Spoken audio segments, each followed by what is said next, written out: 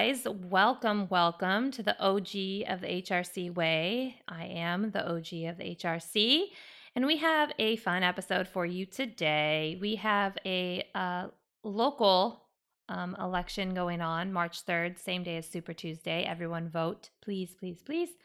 Her name is Sarah Kate Levy, and she is running for city council. And the reason that I wanted to reach out to her and get her on here for everyone is because if she wins, she will be the only woman in the city council of Los Angeles. And considering how quote unquote liberal we are, it's a bit of a shocker. So we have a great conversation talking about the importance of local politics, about women in politics, just the women inspiration, the whole thing. She's a remarkable woman. And I think you guys will enjoy her. I did. I had an absolutely fabulous time. And again, vote March 3rd if you are in California or any of the other Super Tuesday states. Somehow we've gotten thrown into Super Tuesday craziness. But please vote. And listen and enjoy, guys. Thanks.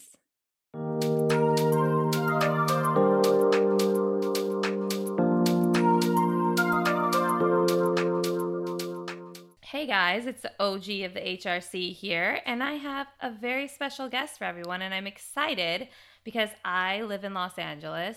I believe in local politics. It's the heart and soul of politics at the end of the day. And I have city council candidate Sarah Kate Levy, said it right, here, and I'm just so excited. Thank you for coming today. Thank you for having me today and squeezing it in. It's so early in the morning. I know. Life is crazy right now. I would imagine you're almost to the finish line. You are almost there. Indeed. All right. So how long have you been knowing that you inspired to run for city council? How did that happen for you? Well, I have always been a political person. My mother used to take me to pro-choice marches. It was always like, there's a fight, go fight. And then in 2016, I got like super excited that Hillary was finally going to do it. And I was like, all right, I'm organizing my life so that I can go to Florida for Get Out the Vote. So I did that. My mother and I went to Florida. And we know how that ended. She actually won Florida, by the way. She did. We know how all of it unfolded in the weeks that followed. I was actually at the Standard Hotel the night of the election, and there was a drag show going on, and everybody's partying and getting drunk, and my mother and I are watching the map on the TV. Oh, yeah. And I finally turned to my mother. I was like, we have to go. Yeah. We can't be here for this. So we leave, and we wake up in the morning, and my, hippie mother, who has like always been positive, it's always something we can get through, turns to me and she goes, what are we gonna do? And I was like, no. My mother doesn't say that to me. Right. So I came home and I was a screenwriter. I'm a WGA screenwriter, and I've got these 4 kids. And I was like, well, I'm a woman in my 40s. No one's gonna miss me if I stop writing movies. I'm not making $1 million. I'm looking around the LA City Council. I'm looking at the Assembly. There's no women in any of these seats. I know. Like, that it was too. just nuts. Yeah. And I was like, all right, I think we have a pipeline problem. I think America wasn't ready. We still have a lot of baggage. And the only way to solve that is fill the pipeline with great women. So I started just volunteering at every organization in town that was committed to finding great candidates and supporting great women candidates. And I ended up at the National Women's Political Caucus. Which is so important. Everyone Google that right now. Everyone Google that right now. And I was president of that local chapter at LA Metro for over 2 years. And during that time, I was helping other women run, and it was great. And then I was sort of starting to see a fundamental problem with how our city operated, because I was finally tapped into how our city works. And I was seeing that the council was not doing its work on housing. The council was not doing its work on mobility. Like, we had all these problems, and the more I listened to council rhetoric, I could hear it coming from my council member. And I went, okay, well, my job is to find great candidates. So I went looking for great candidates. This 2.5 years ago, I'm like, you know what? He's a weak incumbent. I can find a great candidate. We're going to get behind this woman, and it's going to be great.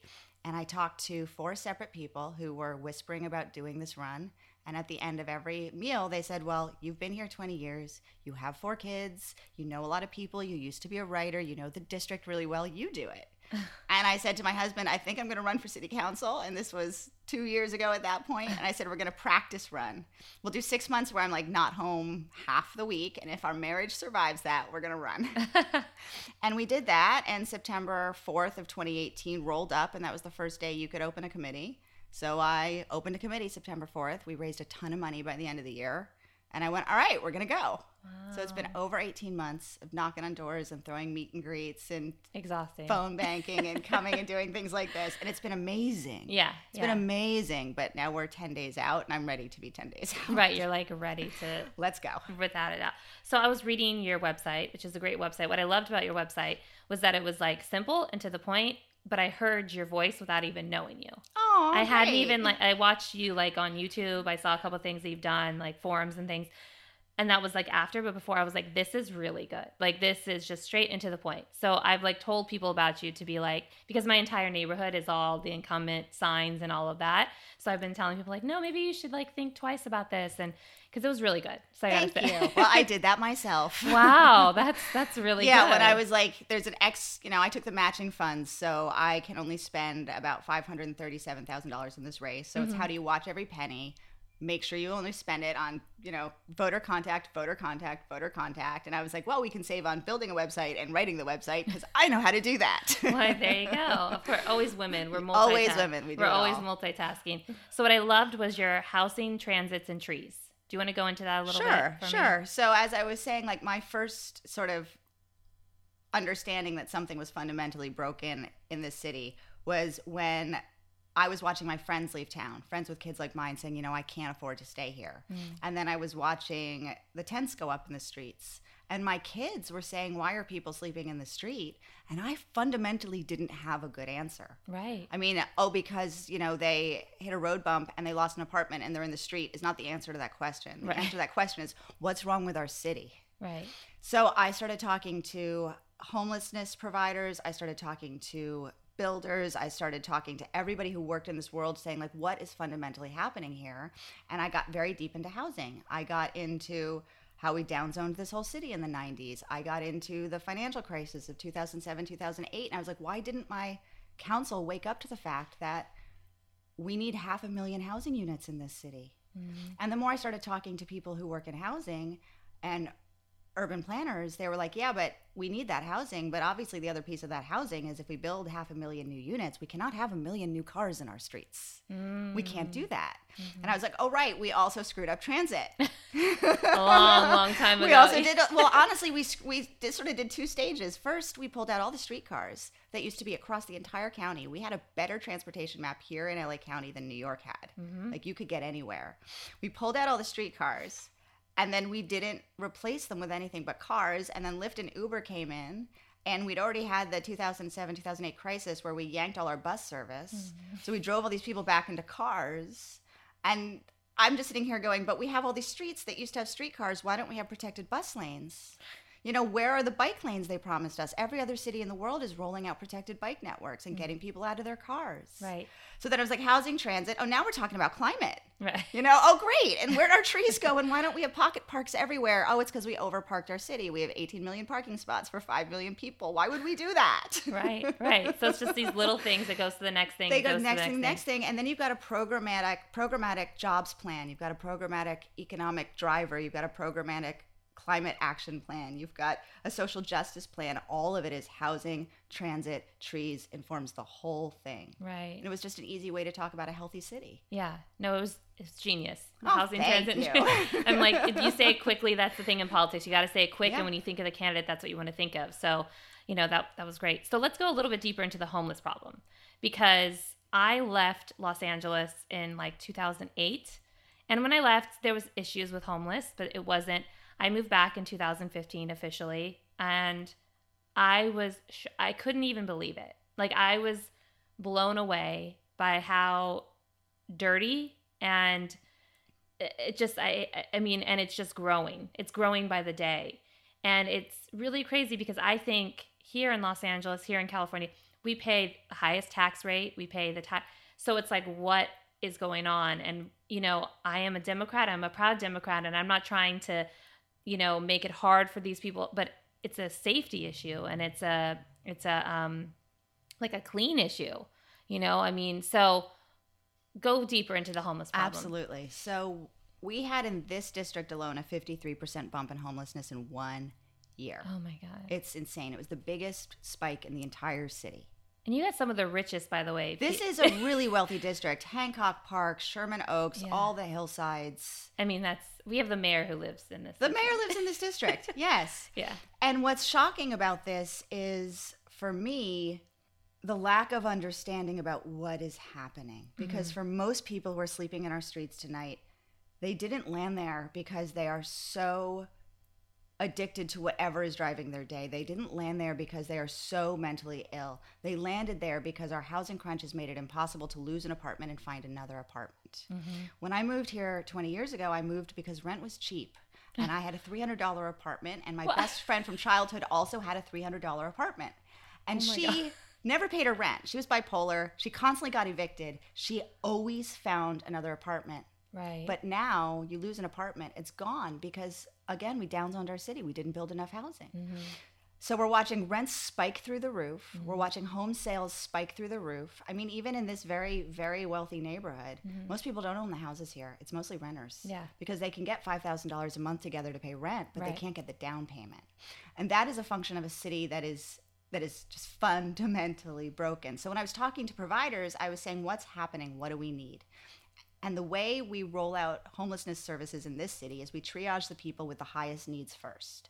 If you are chronically homeless, which means you've been homeless multiple times, and you need wraparound care, you're the people we can get to.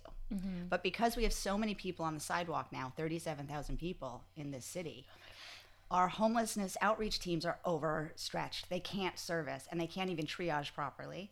And we can't fill the jobs we need to do this. It's a growing field to be a homeless outreach worker. They can't do their work.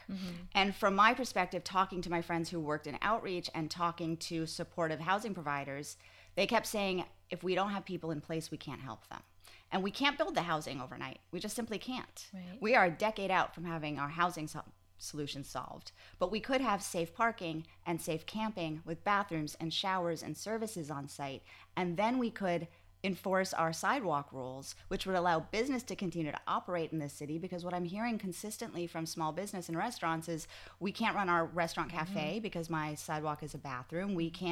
I can't do my trash collection in the alley behind my restaurant because people are sleeping in the alley. We're watching illegal dumping happening at the encampments because people think it's an excuse. It's already people sleeping there. We'll just dump our trash. We're seeing crime not even coming out of the encampments, but going back into the encampments. They're unsafe. People are being killed. We're seeing fire attacks at the encampments. And from my perspective, a healthy city shelters all its residents and keeps its sidewalks clear. Right. And we can do both. Other cities are doing that. Seattle did it. Yeah. It was a disaster where like the Seahawks played in Pioneer Square, and there's a lot of money that goes into Seahawks, to go see a Seahawks game and family, and there was needles and it was just a mess. And that's exactly what they did. They gave a safe place with shelter and bathrooms, because that's the other issue is the bathroom situation. Right. I mean, my cousin was coming to visit from Idaho. My little cousin, she's 16 years old at the time, wanted to go to Hollywood Boulevard. Both my boyfriend and I were like, maybe go somewhere, because we knew it would be dirty and just filled with because they're on the sidewalks, but not just any sidewalks, like in main strips and it's just a matter of, it's just unsafe and unsanitary. So yeah, it's definitely a deep, deep issue. It's a fundamental crisis. And the problem is our city is getting angrier and angrier and angrier about it because we voted to support a bond for supportive housing, and we also voted to support a sales tax hike for services. And the supportive housing money has basically been outlaid. It's been budgeted, but the housing is very slow to come online. We see a lack of political leadership in getting it built and sited. This council member in this district right now wants to hand all of his power for siting supportive housing to the mayor, which is just like, what? You have the power to do this already. You're just afraid to do it. Stop kicking the can. Do the work. But that supportive housing was never supposed to absorb 37,000 people. Yeah. It was for the chronically homeless. We need a ton of affordable housing. We need a ton of mixed middle housing. We even need the market rate housing that is going on right now. Because in a city with sufficient housing, you don't need $500,000 to service a person. I mean, I'm a landlord of some RSO units. We've got 4 units in in Los Feliz and 4 units in Atwater. And in one of my units, there is a man who has tinfoiled his entire apartment. Is he the most stable person in the universe? No, but he pays his rent and he's safe and he's indoors and he's keeping himself alive. And I would love if we had better social services connected to him. But the fact is, because he found a affordable apartment 10 years ago, he's safe. Right. And if we had enough affordable apartments, we wouldn't have a conversation about who deserves to be sheltered or not. Right. Everyone deserves to be sheltered. So the question is, how do we get there? And since we know housing isn't coming soon, then we have to start talking about alternatives to stability and safety and service. Right. Yeah, I agree with you 100%. So then let's move to traffic. Because when I lived here before, it was like you say on your website, everything was 20 minutes away. I mean, like literally would be like West Hollywood to downtown, 20 minutes away. I'd go to Santa Monica all the time. Yeah. I go to Malibu. It's like maybe 25, like, so what is your solution for traffic? Like what is your hope for a solution, I should say? I think the fundamental thing to understand is that when we're in traffic, we are traffic. Like we are the extra car. Right. Now, some of us don't mind that. Some of us will never let go of our cars, and that's cool. Yeah. Stay in your car. But we have, because of the growing income disparity across this country and across this city, we have people coming to this city who are saddled with rent, they're saddled with healthcare costs, they're saddled with their school costs. They don't also want to carry a car, the maintenance, the insurance, all of that stuff. They need a better option. They need a bus that is reliable and convenient and comes every 5 minutes. Oh my God. They want a safe way to travel across town on their bike. Other cities are doing this, right? Like San Francisco just closed Market Street to buses and bikes only. New York just closed 14th Street. Seville rolled out so much bike infrastructure. They've seen an 11-fold increase in cycling in Seville. Paris is ripping out all the interior parking in their city, and she's just rolling out bike lane upon bike lane upon bike lane. That's not for, the 80-year-old woman who loves her car. It's for the 30-year-old saying, I want to get across town. It's for the guy who works day gigs, driving, getting back and forth across the city. We could do that. We've been promised it for decades. We have a mobility plan, but we have a situation in which our council members have been slow to do the work because their electorate has been very small. In off-year elections in this city, very few people came to vote. Yeah, it's actually tragic. It's tragic. Yeah. And it was a homogenous vote. It was especially in this district, people who owned houses, were of a certain age, were tied into we love our low taxes. Yeah. Those were the people voting, which is great. I'm a homeowner. I get it. Yeah.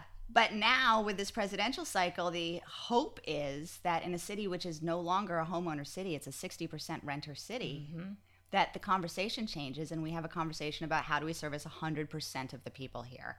And what I'd like is to stop talking about certain people get this thing and certain people get that thing, because I go into rooms all the time and people say, you can't build market rate housing on transit. No one will use the transit. And I'm like, okay, wait, in every other city in the world, people with money in their pocket get on the train or the bus. In every other city in the world. Yeah. When I lived in Seattle, that's what I used. They have a phenomenal system. Their metro system is and I looked around and I'm like, this is a really big city. Why can't LA get this? Why can't LA get this? I mean, you take a train to a bus. The buses come every 25 minutes, every 20 minutes. They're clean. And everyone uses it. Everyone uses it. Washington, D.C., no one uses a car in Washington, D.C. Right. Everyone takes a bike, which they rent, and it's a revenue for the city. And, they take a bus, they take a train, metro, whatever it is. So you're absolutely correct. Why can't we? It's a weird generational loss of memory, because you talk to somebody who lived here their whole life and they're 75 and they'll say they remember the red cars. And then you talk to their grandkid and they're like, this isn't a transit city. And I'm like, wait, what? This was the ultimate transit city. Yeah. There's a rumor about the streetcars that my boyfriend told me is that Michelin Tires got involved with the streetcar, right? You heard this story? I've heard this story. It's like a wives' tale, right? I think it's a wives' tale, because I think we got to remember that we're dovetailing with this post-war boom, and everybody got their bungalow, and then there was one car in the front yard, and then the cost of living was not so extreme, and then you could get your wife her car in the 60s, and then suddenly everybody's got a car, and that's freedom. But when you then fast forward 70 years and you're in your car for 3 hours sitting in gridlock, that's not freedom anymore. No. Right? So what's freedom? Freedom is choice of movement, and choice of movement is bus lanes, trains, bikes. And for me as on the city council level, the thing that the city council can do about that is, at the simplest level, a dash bus in every single neighborhood that runs every 10 minutes, not every 45. It's saying, all right, Metro is going to run a bus route through my neighborhood, my district, then we're going to have a protected bus lane in my district for that bus. It's getting serious about saying to people, I prioritize people, I prioritize safety over your ability to have a 3-car highway down the middle of a neighborhood. I mean, when I'm knocking doors in Sherman Oaks, half of Sherman Oaks is going, I'm gridlocked in my house during rush hour. I can't get out my driveway because I live too close to the 101 and the 405. And the other half is going, like on Chandler, my street is a highway. I'm going to kill someone if they go flying down my street that fast again. Right. So it's like from both perspectives, we need to change how our streets operate. Right. Yeah, there's no excuse for it. There's no excuse. We're killing people every day in our roads. That's insane. Yeah, it's insane. And like you said, with Uber now and Lyft, and it just pushes even more cars. I mean, it's crazy. And in the green aspect, it's just not good. No, we're dumping carbon into the air as we idle in traffic all day. And the funny wrinkle about Uber and Lyft is we have a new state law called AB5 that was written to protect Uber and Lyft and port drivers. And if that actually makes it through the courts intact, we won't have Uber and Lyft anymore. They will not be able to afford to operate in a model in which they're paying their drivers as employees. Right. So then we're going to be standing in the street looking around for our transit going, why don't we have a better option? Right. Get ahead of the game. Get Shocking. ahead of the game. Shocking thing in politics. Shocking. Getting ahead. You see the problem coming, so you're like, let me get ahead of that. Right. You never do that here. Yeah. No. So have you always, like you said, been interested in politics? I know you said your mom was always involved. You were like the kid out there with the picket sign. Yeah, but I never thought I'd run for anything. Right. I didn't go to law school. Right. Like if you're going to run for something, if you're like a boy in this country and you're going to run for something, you're like, I'm going to go to school and I'm going to go to law school and then I'm going to do this thing and I'm going to do the internship and I'm going to join the Marines for a year and I'm going to come back. Yeah. I didn't do that. I was like, there was a moment. I took the LSAT and I did the whole thing. And then as I'm walking out of the room, I was like, I don't want to be a lawyer. What am I doing here? And I dumped it in the trash instead of I did the whole crazy pants. Right. So for me, it was, no, I'm going to be a writer. I'm going to be a novelist. I ended up a screenwriter. This was not a thing. Yeah. But I do understand, for me as a Democrat, I believe that government has a role to play in bettering people's lives. I just fundamentally believe that. Right. So when I then look around and I see my government not functioning, I see from my, 44-year-old female self, a country that still cannot accept that women should be in leadership. Yeah. I see all these things coming together. And then honestly, you just start meeting people who are elected. And they're no more special than anybody else. I know. They're just not. And you have sort of the thing ripped away from your eyes where you're like, oh, wait, these are just people, in some cases very smart, in some cases less smart. Yeah. But they're just regular people, and I can learn things. And I learned this stuff so fundamentally quickly that I was sitting down with urban planners being like, did you go to school for this? And it's like, no, honestly, I got on Twitter and read some smart people. Right. When I started doing politics, people would talk to me as if we had been in the trenches for 10 years and we knew all the same people. And I was like, yeah, that was 6 months of going to cocktail parties and handing out my card. None of this is rocket science. You just go do it. That's the key, though. You just go do it. How many people in DC right now are just doing it on either side? Right. And that they talk about it and they talk about it and they talk. And I do understand how hard it can be in terms of lobbyists and the powers that be and all of that. And there's no such thing as bipartisan anymore, but you just go do it. You just go do it. And if people don't like it at the other end, well, this is a democracy, vote you out. Right. So this is what I consistently say on this race. I'm like, look, I'm saying all this stuff and we still got all this momentum. We're still doing great. And I'm saying all this stuff that 5 years ago was impossible to say in Los Angeles, which means the conversation has changed, which means there is a power base for all of it. And if you can go to city council and work collaboratively the way I was raised to work. I was raised by a Democrat and a Republican. 80s politics was gross. My mother was screaming at Reagan, but people were still doing things. Yeah, that's and so I feel like this is how we should function here. Still do things. I can fight with you over policy at the council and still go to your kid's bar mitzvah. Right. Right. No, I know. That's what's crazy though, is I grew up, it was Bill Clinton and the impeachment, and I remember thinking back, he was still going and meeting with Newt Gingrich. Right. Who was impeaching him and was shouting from the rooftops how horrible of a person he was, but they were still, they passed so much together at the end of the day. And it's where has that gone? Think about how much they hated Hillary when she got elected to Senate, and then she's the one who everybody loves the best. The best. I had a writing teacher once who said, it's not about your ideas, it's about your relationships. Relationships over ideas. So true. And if you can get along with people, I mean, the thing I find so exciting about this campaign is that not only am I talking to people like you, who we're just preaching to the choir, but I will go to a coffee with somebody who says, my number one issue in this city is that it's a sanctuary city and that's destroying everything. And like, they're just talking about things that are so far to the right of me. Yeah. And I can say, great, what I can do as a city council member is XYZ about housing and transit and trees. And like, that's Yeah. But we come to that thing and they go, okay, you have my vote. Bringing everybody to the table is really, really important. Mm-hmm. Now, if this were a partisan race, I might feel differently. Right. But this is a nonpartisan race, and I think every piece of the conversation is the same. Right. Do I have other issues when we start to like give things away in the Democratic Party? Yes. Yeah. Like, do not give choice away. Choice Right. is fundamentally to me in the Democratic Party. Right. But in a nonpartisan setting, every voice is important. Every vote counts, and we are trying to take everyone with us from every part of the spectrum, because that's how you win a race. Mm-hmm. That's exactly it. I learned from Hillary that you can take one little thing from someone that you have in common with the person next to you, and you go with that. That is how she passed her foster care. Yes. She went to a senator who she knew had adopted out of the foster care system. She dug at that, and next thing you know, they have a bill, and it turns into law. Exactly. That's exactly right. And I had somebody once say to me, there's something you can like about everybody, and you start with the place you like. That's true. And I'm like, great. And that's how you network. I mean, this is my little tip for people who are afraid to network. You go to a party, you find a person, you decide the thing you like about them, and then you go tell them that. Yeah. Oh, that's really smart. Yeah. That's very smart. I like your blazer. I like your jacket. Yeah. Figure it out and go make a conversation. Yeah. So let's talk a little bit about the National Women's Political Caucus. Yeah. I love them. They are a phenomenal organization. Are you still involved with them? Or I just stepped down in December because I was like, no, we have I'm no longer answering calls or emails, and it's not fair for me to be ignoring you while I'm trying to run this race. Right. So in this county, we have 5 separate caucuses, and we have, I believe, 13 in the state, and they ladder up to a state caucus. Mm-hmm. And I have just found it to be, it's very different than the other women's groups operating in politics. We do if you are credible, we will help you. Mm-hmm. And we will help you get to credibility, and then we will help you get to viability. And most other women's groups are, when you're viable, we'll come in. That's how Emily's List.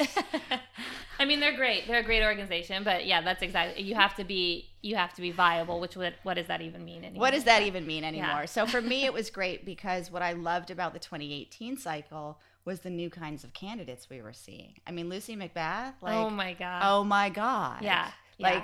Honestly, AOC, if there wasn't an idea that anyone can be credible, mm-hmm. Yeah. anyone can be credible. If we can connect you to the right people and get you a network, and then as women surround you. Mm-hmm. What I love about NWPC is the women at NWPC, for the most part, will surround you and be your army. Mm-hmm. And what I have found in other women's groups is that's not always the case, and it's not the fault of the women in the other groups. It's that the power structure is still male, mm-hmm. and the way women get ahead is still with the help of men, mm-hmm. so they owe people a lot when they get places. Right. And I want to build a power structure and a pipeline that allows a woman who even got up there because she got lifted up by the guy mm-hmm. to say, you know what? I'm going to turn around and return this to women. And I want to make sure there's enough women up here that they can pull the other women up. Right. And that's, the thing that I've stood really, really hard on as I've been going through is there are a lot of men who have been helping me. And I have said at the outset, even if it looks like a thing where the favor needs to be returned or they're going to try to do a thing later and they want my help, I will help you. You are my friend. You are qualified. You are all these things. But I'm not going to come in and necessarily endorse you against a great woman who comes forward, because I have a life's work, which is we need a lot more women here. Yeah. We need a lot more women. So prove that you're better than her, but I'm going to have to help her. Yeah, right. No, I get you. I understand. Yeah, this 2018 was, I felt like for the first time since 2016 that I could breathe. Yeah. And for me, I felt like all these amazing women, all these moderate candidates, all these because there's always this noise of the Democrats lost control, of the extreme left, all of these remarkable women.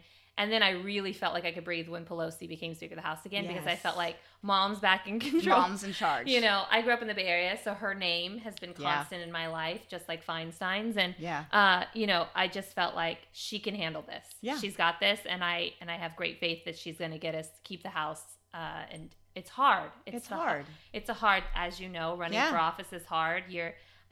But I've never seen anybody do it like her. Oh my God, no one does that. She's amazing. She eats dark chocolate for breakfast, I'm told.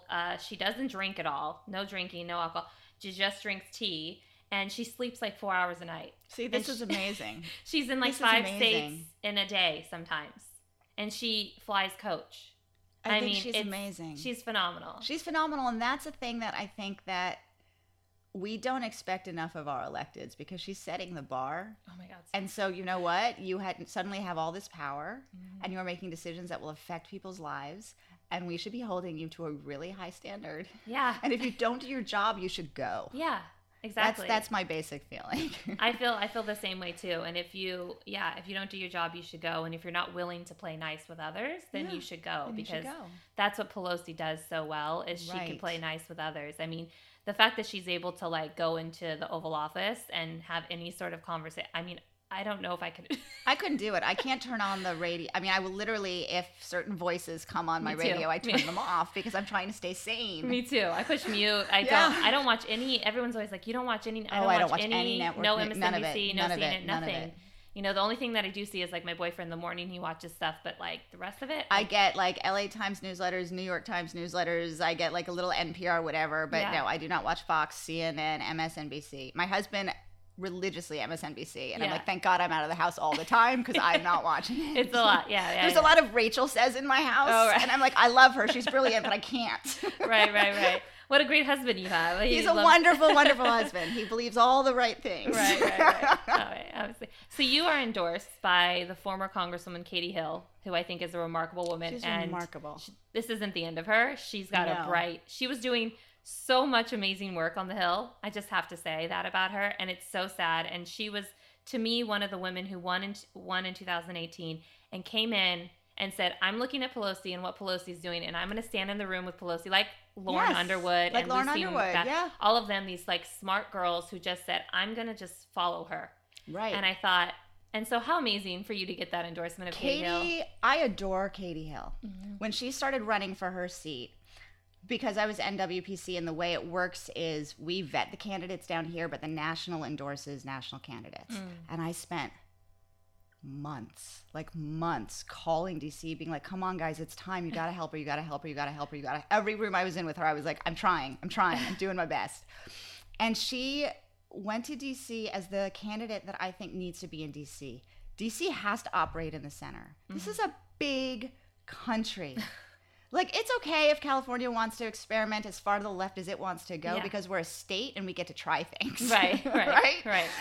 But seeing a candidate like Katie, whose mom is a nurse, whose dad is a cop, who grew up in her community, who reflects exactly what her community is, who has then run a homelessness outreach concern for a really long time, go to DC and immediately say, like, I know what to do, and I know how to bring it home for my community. And then watching what happened to her. I know. Was again that it was like the blowback to Obama being like, we're going to go to Trump. The blowback to all these new amazing women candidates was, who can we pull down? And watching it happen to her was just like, oh my God. And I'm, texting her all the time. I'm like, I'm thinking about you. It's going to be like, you'll get through. And she will. And now she started a new PAC, and it's amazing.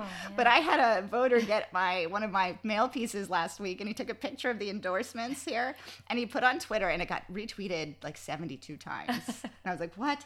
Only a crazy left-wing feminist lunatic Democrat would put this on her mailer. And I was like, all right, now I need a t-shirt that says all those things. Take that tweet and put it on a t-shirt. Yeah. Totally do that. Because if she's smart. She's like Hillary always says, smart power. She's smart power. And another one that you have is the up-and-coming Congresswoman Katie Porter. Katie Porter. Can we talk about Katie Porter? We can talk what about Katie Porter? I love this woman. Okay, so I know Katie Porter a little bit because I am close-ish to Erica Kwiatkowski, who was her campaign manager, who I adore. Yeah. Adore. And Vote Mama, which is run by a woman out in New York who ran for Congress and then was the woman responsible for getting childcare as an allowable expense for your political fundraising. She has Katie Porter on her board. And so, like, I called them and I was like, I'd love an endorsement. And they were wonderful. And we had a great conversation. They endorsed me. And then they said, we're doing an event in, I think it was Mar Vista. Katie Porter's going to be there. We want her to endorse you publicly in front of all these people. Oh. And I was like, are you joking? Really? So we had this like amazing thing where they did a fundraiser for Vote Mama, and I was there, and Katie gave a whole speech about me and why she was endorsing me. Wow. And it was amazing. And I was like, if nothing else happens in my life, right, here, this is it. This is it. Yeah. Yeah, she's amazing. She's also smart power. Mm-hmm. She goes into a room and she's like, I know who I have to take down and I know who I have to protect and I will work with everybody. And she goes into rooms like when people were angry about what was happening. Oh, it was the funding for ICE for the detention centers was going through Congress. And she was explaining to a room I was in about why the vote was taken to continue funding. And she's like, you got to understand, we're not continuing funding because we like ICE. We're continuing funding because that's literally the food and the blankets in the detention centers. Right. Like, you have to understand it's not always all or nothing. But to a lot of people it is. But to a lot of people it is. And she's so good at explaining that. She's so great. That she took a room that was vibrating with anger about fighting votes and was like, you got to understand. Yeah. There are still people in detention. Yeah. And they need blankets. Right. They need food. I'm fighting to get them out of detention, but they need blankets while they're there. Right. And it's like, we want all the same stuff, but there's a lot of steps. And that's not incrementalism. It's not this like crazy word of like, you are complicit or you are collaborating. No, you're trying to make change in a way that is like, you teach a baby to walk. Right. You have to get forward. Exactly. I look at it as like Obamacare, yes. Right? That was the first step. I truly do not think that he thought that it wasn't going to be a Democrat after him. Right. He thought, just like Bill Clinton with a crime bill, he thought there was a need. The community was coming to him and saying, please help, in Compton and Oakland and he helped them thinking there's going to be a Democrat next. Or even if it's a Republican, they're not going to continue with this. They'll slow it back. But instead, we got W. Bush, and here we are. With Obama, he really thought, like, this is the first step. It's not perfect. And we all thought this. We all thought it. And let's even take that step a little bit further. It's like he got to do Obamacare because Hillary Clinton got nailed for talking about it way earlier. And now we get to talk about Medicare for all. Yeah. Which was never on the table until we had Obamacare. And that's how change works in this country. Right. And it's how it's always worked. And for better or worse, this is the system we built, and this is the system we're in. Yeah. So now we work the levers of power in this system. Right. I know it's a long process, and people. I understand these days when everything's coming to us instantly, why it's like, wait, what? Because I think back on like the civil rights movement, and I'm like, would you guys have been patient for that? Because it didn't all come at once. It came piece by first. It was the voting, then it was it came piece by piece by piece. So that's how great governing works. That's how great leadership works. That's how change stays solid. If you just do something quickly, you unroll it quickly. Right. But if you don't have a base of cultural support for the thing that you are doing, you cannot hold on to it. Exactly. So do you have any aspirations past city council? No. This is it. This is it. This is the My husband keeps going, and someday and I'm like, no.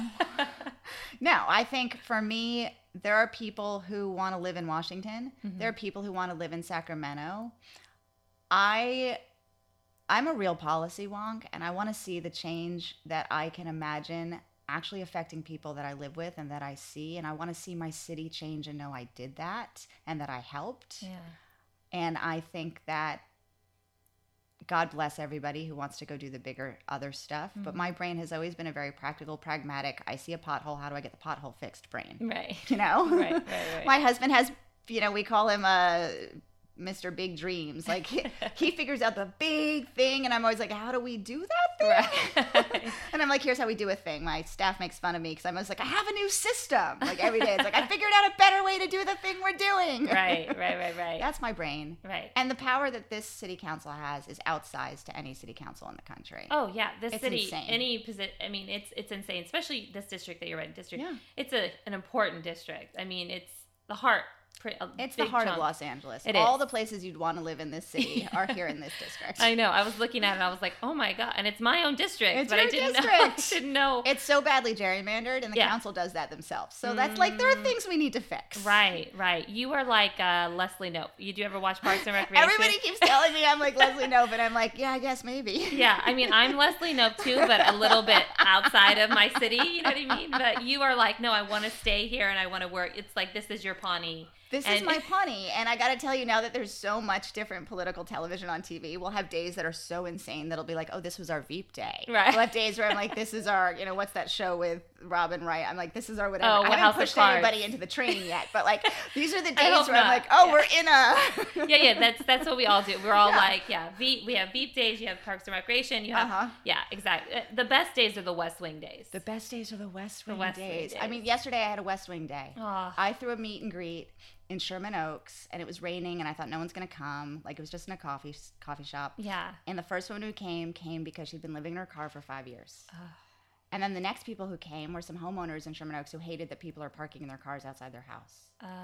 And so we got to have a conversation with me and this woman who lived the experience, and these people who were having the opposite experience.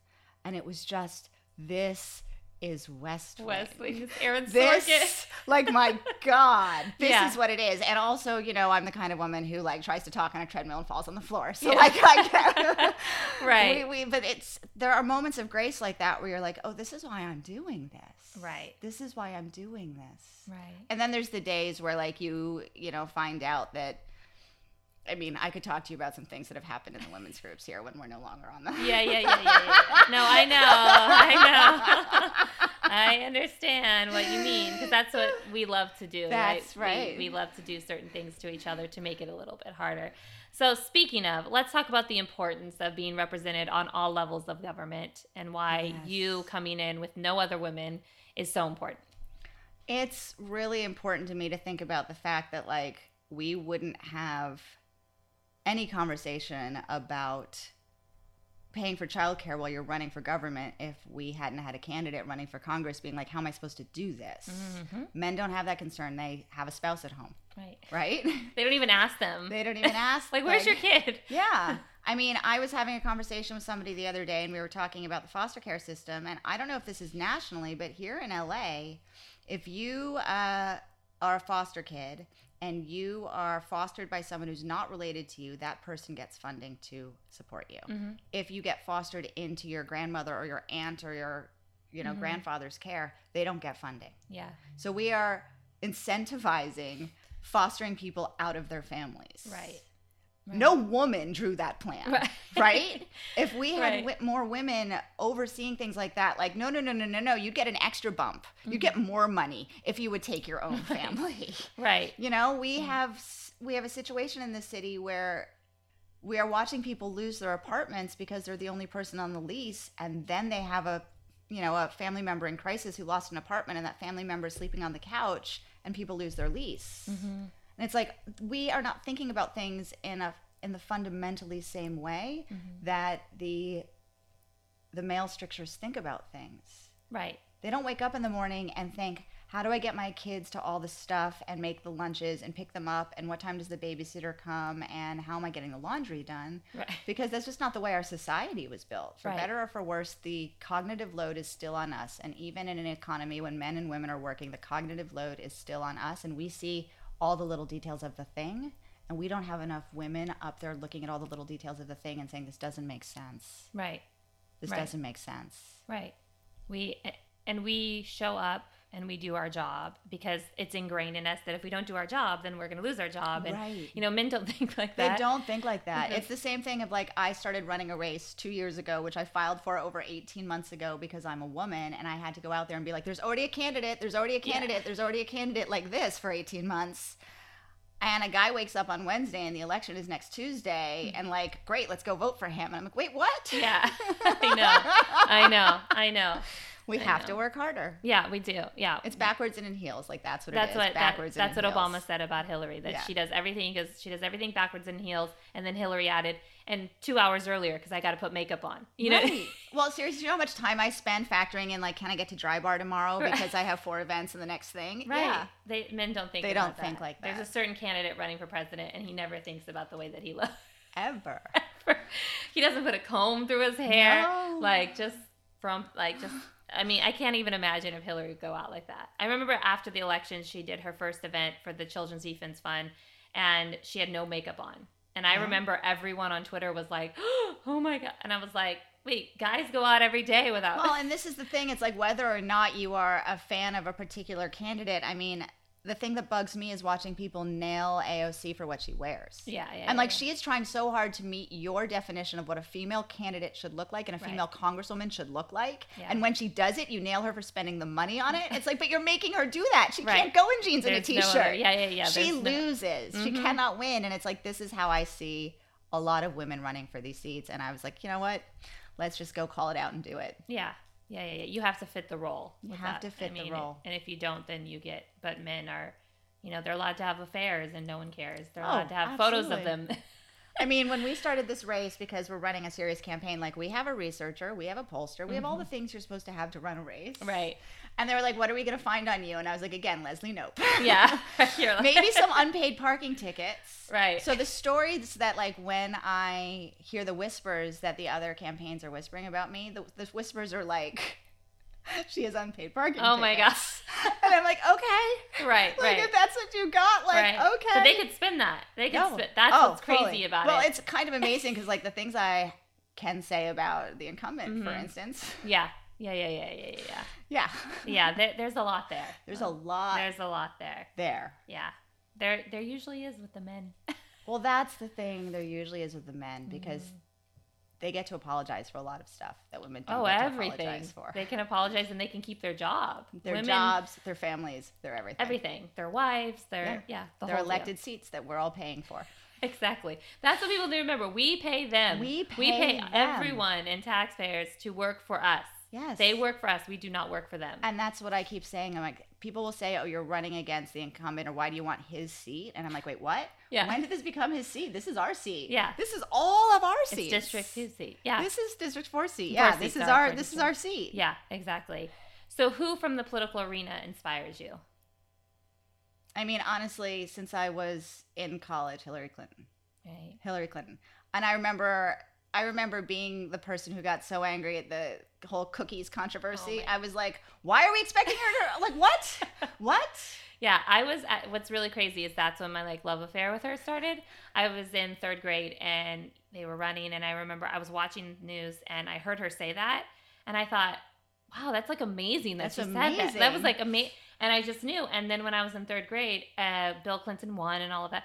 And we had to write a letter to Bill. And everyone loved Bill. You remember those days? And I loved him too. But like, complicated as he is. As complicated as he is. Very complicated, very smart, complicated man. But I raised my hand and I said, can I write my letter to Hillary? Because I think she's going to be president one day. Aww. And I wrote her this letter, and my teacher made a copy of it without me knowing. And when everything continued with me on my journey, my mom had the letter and was like, so That's amazing. I'm with you. She's amazing. I remember when she ran the first time against Obama and she did the glass ceiling speech, and I was driving around the car. I was in Griffith Park with my husband and my kids, and the speech was on the radio, and the kids started talking, and he started to turn down the radio, and I started screaming, everybody shut up, turn off the radio. And I'm weeping in the car, and I'm like, so when she finally, like when it happened the next time, I was like, I'm ready. We are so ready. Yeah. And it was the perfect storm. It was the perfect storm. I mean, it was rough and tumbled, but I look, like I say this to my listeners all the time, I didn't think it was possible for me to love her and be more inspired by her, but her quote unquote losing, we'll call it that, and handling so much but the way she's handled it and the way that she still is out there doing her thing and not caring what anyone thinks is just like, like if I wasn't going to watch the inauguration, for example. Right. And then I heard that she was going. Yeah. And I was like, you got to be effing kidding me. Right, she's going. And I remember I watched it and I saw her and I started bawling instantly. And my boyfriend was like, it's okay. And then when Bill took her hand and she took a breath for a second before she walked out, I thought, oh my God, like, but she still did it. She went to the brunch afterward. Right. I mean, what I think is amazing is we would be in a completely different space as a country if she were president. Mm-hmm. And she would have changed so many people's lives. Yeah. But she wouldn't have changed the government. No. Because having a female president would not have opened a lot of doors for women in leadership, because I think our country, we had a black president and our country was like, close the doors. We got complacent. And we were like, oh, done. Like, we're good. Her not being able to become president allowed Katie Hill to stand up, Katie Porter to stand up, Lucy McBath, Lauren Underwood. Like, these are people who stood up because they were like, oh, we are mad as hell and we have a solution and we are going to bring change. Yeah. And they wouldn't have felt that need if she had won. It's very true. And Pelosi wouldn't have gone so gung-ho, picked women candidates and fighting for all of that. She said she would have retired, so it would have been a whole different arena. But amazing. I mean, think about poor Ruth Bader Ginsburg, who can never retire. I say it to my listeners constantly, like, don't tell me that you love RBG if you're going to vote third party, or if you're going to throw away your vote like you did in 2016. You can't claim her then. Yeah. You know what I mean? Do you understand? This is our last shot as a society to make sure that her seat is safe, so she can retire. The woman deserves to retire. Help the woman retire. It's it's just, I can't even imagine him picking her replacement, because it makes me sick to my stomach, because everything she's fought against is what he's for. And I just, anyone who's thinking of voting third party or sitting this one out, I'm just like, how dare you? Right. At the end of the day, as much as I have my feelings about candidates I love and candidates I don't love, I will stand up in November and vote blue no matter who it is, because we are in an existential federal crisis. Yeah. And Senate too. Yeah. That's the thing. The Senate's a big deal. Senate's a huge deal. We have a chance. We have a real chance to take it back. And if we have the Senate and the House, and God forbid 45 were to get another, we have walls there. Exactly. We have a wall. So that's what I keep. Yeah. RBG is the big ticker for me, because I'm like, how dare you, any of you, claim her? Right. You don't get to claim her as the notorious RBG if you're not willing to put in the work. And the work have to understand the other side did the work for 30 years. Exactly. That's why they control the courts. Exactly. So we need to now dig in. We got 30 years of work ahead of us. Yeah. Get serious. Exactly. That's exactly what it is. I mean, there's a potentially Trump could pick 5 seats in his course if he gets a second. I mean, I can't even. I mean, you can't see my face right now. I've gone still. My eyes are rolling back into my head. It's horrifying to think about. It's my worst nightmare. I can't even. Every time there's an RBG update on my phone, I'm like, what's going on? Is she okay? Is she okay? Please, what's going on? But she was just in DC the other day getting an award, and she looked amazing, and she sounded amazing, so clear-headed and just on it. So, but yeah, I'm not particularly religious, but she is my spark of there must be something out there keeping RBG alive. There has to be. There has to be, because she's had so many health challenges. And she just had pancreatic cancer, and my grandma actually just passed away. Oh, I'm sorry. Thank you. She was gone within 6 months. Right, pancreatic cancer is no joke. Yeah. And yet somehow she's had it twice. So I mean, thank you for because we can't. But this is it. This is our last chance to fix that. This is our last chance. So, who else in other arenas inspire you? Non-political. I wish I could say I had other. It's all. I mean, it's just. Wow. Okay. I love not. I mean, for me, you do this, or you are a selfless nonprofit leader who has given your life to whatever cause. Yeah. Or you're an extraordinary novelist plugging away. Mm-hmm. I had a teacher when I was in grad school named Sigrid Nunez, who continues to write perfect novels, and I never get to read anymore, ever. But the light in the tunnel is if I'm sitting on a train or a bus and I get to read a thing. And Sigrid Nunez is a person who I just have extraordinary respect for, because she's just continued doing the work, and she is acknowledged by other writers, and she's acknowledged by literary critics, but she should be acknowledged by the entire country. Mm-hmm. And again, women writers don't get what men writers get. Right. So, it's always, for me, it's the women doing the work in any arena are the ones that I'm okay. Right. But God forbid you're a woman who says you're doing the work and you're not doing the work, because then I have no patience. Right. No, I agree with you. Then it sets us all back. Then I'm done. I'm nope. Right. Right. So what has entering this uphill battle against incumbent. There's always an uphill battle when you're going to come. Taught you personally so far? Well, what's interesting is I hate reframing questions. I always feel like I should answer the question. No, you're fine. In this particular case, it's not an uphill battle. The voters in this district don't know his name. Oh, okay. Because they're new voters. Oh, okay. I mean, I'm literally knocking on doors where people are like, who? And if they do know his name, I'll do my whole spiel at the door, and they'll be like, who are you running against? And I say his name, and they go, oh, you should have led with that. Okay, well, there you go. So I'm like, so that has not, the uphill part is the machine that is behind him. That's what I mean. There's a big machine The behind. machine is different than he. Yeah. What I have learned is I am not afraid of anything. Mm-hmm. I can go into any room. I can talk to any person. I mean, you should have seen me go into the Fed and say what I said to the Fed, and go to LACDP and say what I said to LACD. I mean, I will go anywhere and I will fight. Yeah. And that is the thing that I didn't know about myself until I came and did this, because I used to be a screenwriter. You go pitch a project about like 3 women doing a thing, and they're like, well, what if it was 2 men and a girl who was in love with one of the men? And you go, oh, okay, is that, will you pay me? Right. And now I'm like, no, you know what? Like, I believe these things. I want to hear what you think about them, because maybe they can inform this better and tweak the idea. And, I can see what you're talking about. But I am fighting for this for the reasons I'm fighting for this. And you cannot make me say something I don't believe. I have twice in 18 months prevaricated, and I couldn't sleep the next day. So now I know about myself that, like, no, you go, you talk, you figure out the way to talk to anybody about the thing that you think is important. And I can talk to somebody about how we're going to help our homeless Angelenos, whether they are a bleeding heart liberal or a Trump forever voter, and still get to the same thing, which is we are going to help homeless Angelenos. Right.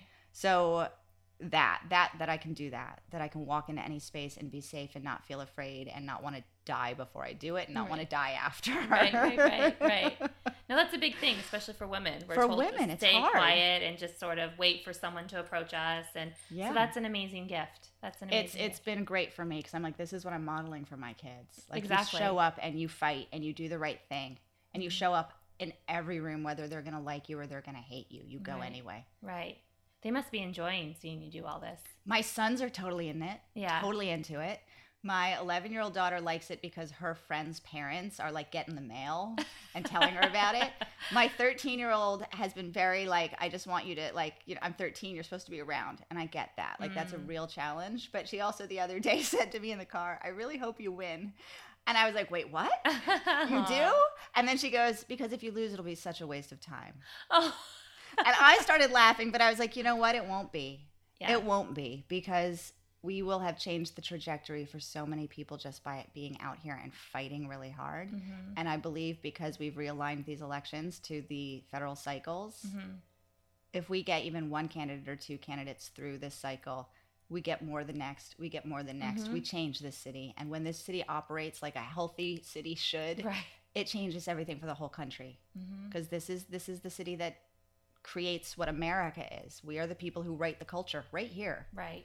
And so when we say this is how it works better, the country follows. Right. It's really hard to convince others in flyover countries that, I don't like using that word, but you know what I mean, middle America, that certain like Democrat ways or more left-leaning ways are the way when it's not working. When it's not working. And then they have that to use against us. Absolutely. You know, because that's what I see, you know. Absolutely. And I spent half my life in a small community in Northwest Colorado, which is a coal community that became a fracking community. Like, I have a lot of friends who have very different political ideas than I have. And absolutely, I can't say it works better here. The cost of living is too high, and we've got people sleeping on our sidewalks. Right. But I can say that people have work here that they don't have there. Right. And they have opportunity here that they don't have there. Yeah. So if only the work and the opportunity came with people being safely sheltered, and we can get there. Right. In a decent time. Yeah, we can get there. Yeah. It's also like California as a whole is struggling. California as a whole state. Homeless and back home in the Bay Area is just like, it's actually worse than it is here, which is crazy to think about. Yeah. But it's crazy because everyone looks to us. Everyone looks to California as like this beacon of light, and you know, and we're struggling right now. We're struggling, and we need to be more nimble. I think we have great intentions at every level of government in the state, and we put out a thing like, for instance, AB5. It's a great rule for Port drivers and Uber and Lyft, and I fully in support of AB5. And then I look around and all my friends who are writers and campaign staff and gig musicians, they're losing work. And it's really bad. And we have to fix AB5, and we have to do it this legislative session, and it has to happen now. Or like what we did here in the city with the Airbnb rules. Yeah, shut down party houses. That's not okay. Right. But do you know how many retirees just lost their income because we told them they could only rent the rooms 120 days a year? Right. I mean, people are crying to me. They're going to lose their houses. I had somebody come up to me who said, this rule means I can't keep my house. And I called the council member and said, I'm going to lose my house. And the council member said, sell your house. That's not the answer. The answer is responsible people who needed income from their own property should be able to control their own property. And party house operators should have the book thrown at them. They're different people. Yeah, completely different people. So we have to be nimble, and we have to be honest, and we can't be so cynical and say, well, you know what?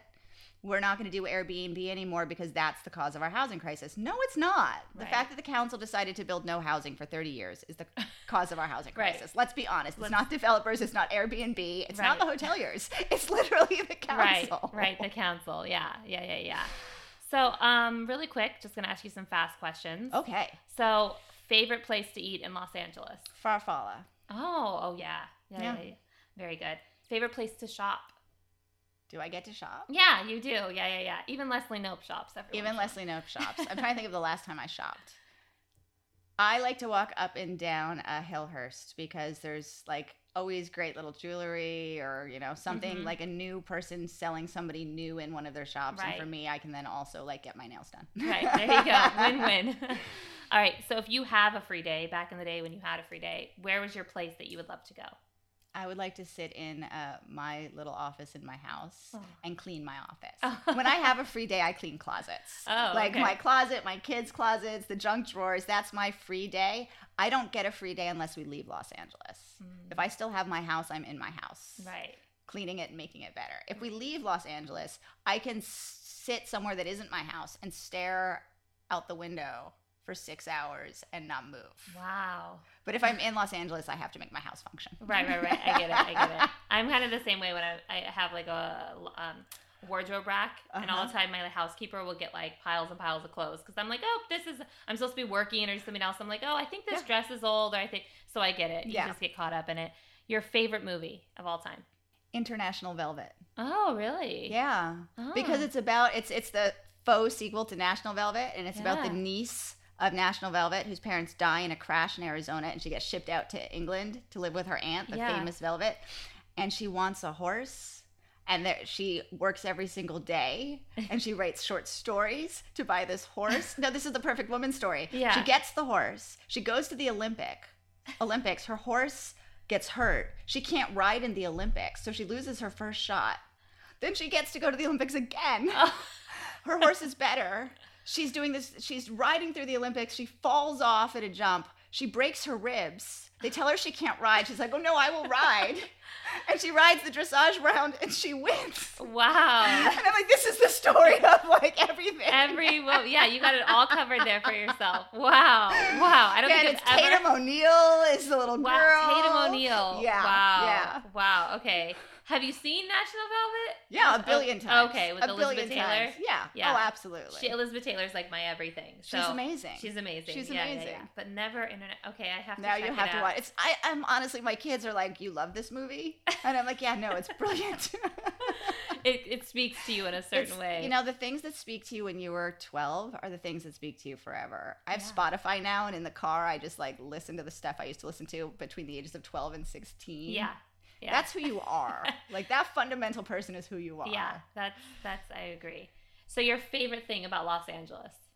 I love that when you're in LA, you can be in every single place at once. You can go to the beach, you can go to the mountains, you can see a great movie, you can have a great meal, you can find a little bookstore, although that's getting harder. Yeah. But you can have all the things.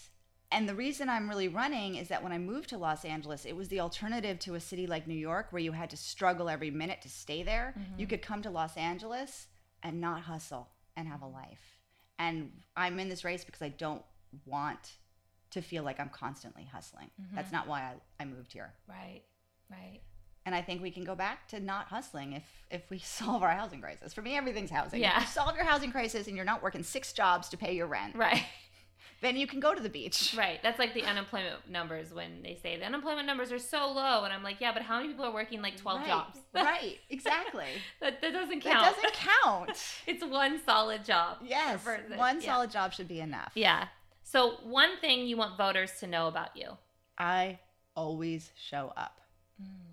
I am always available. I have shown up at every forum. I have shown up in every coffee shop. My office doors are always open. I will always have a conversation with you. I will always try to find a solution for you. That's my job. That is amazing. Well, March 3rd. March 3rd. The polls are already open. Polls are open. You can vote early. Please vote, everyone. Vote, vote, vote. It's so important. Vote. We are on Super Tuesday this year, so big, which is, I don't even want to go into And that. can I also put a plug in for it's the primary, and I am not supposed to talk about other races because my campaign manager hates me when I do this, but vote your heart. Yeah. The primary is for your heart. Yeah. You can't vote some weird sort of logic because the other million people are not making the same logic you are. There's no like game day where we're all together, guys. Right. Like vote your heart. Yeah. And then do what you have to do in November. Yeah. And we all have to do it. We all have to do it for RBG's sake. For RBG, we have to do it. That's it. So this is the OG of the HRC signing off.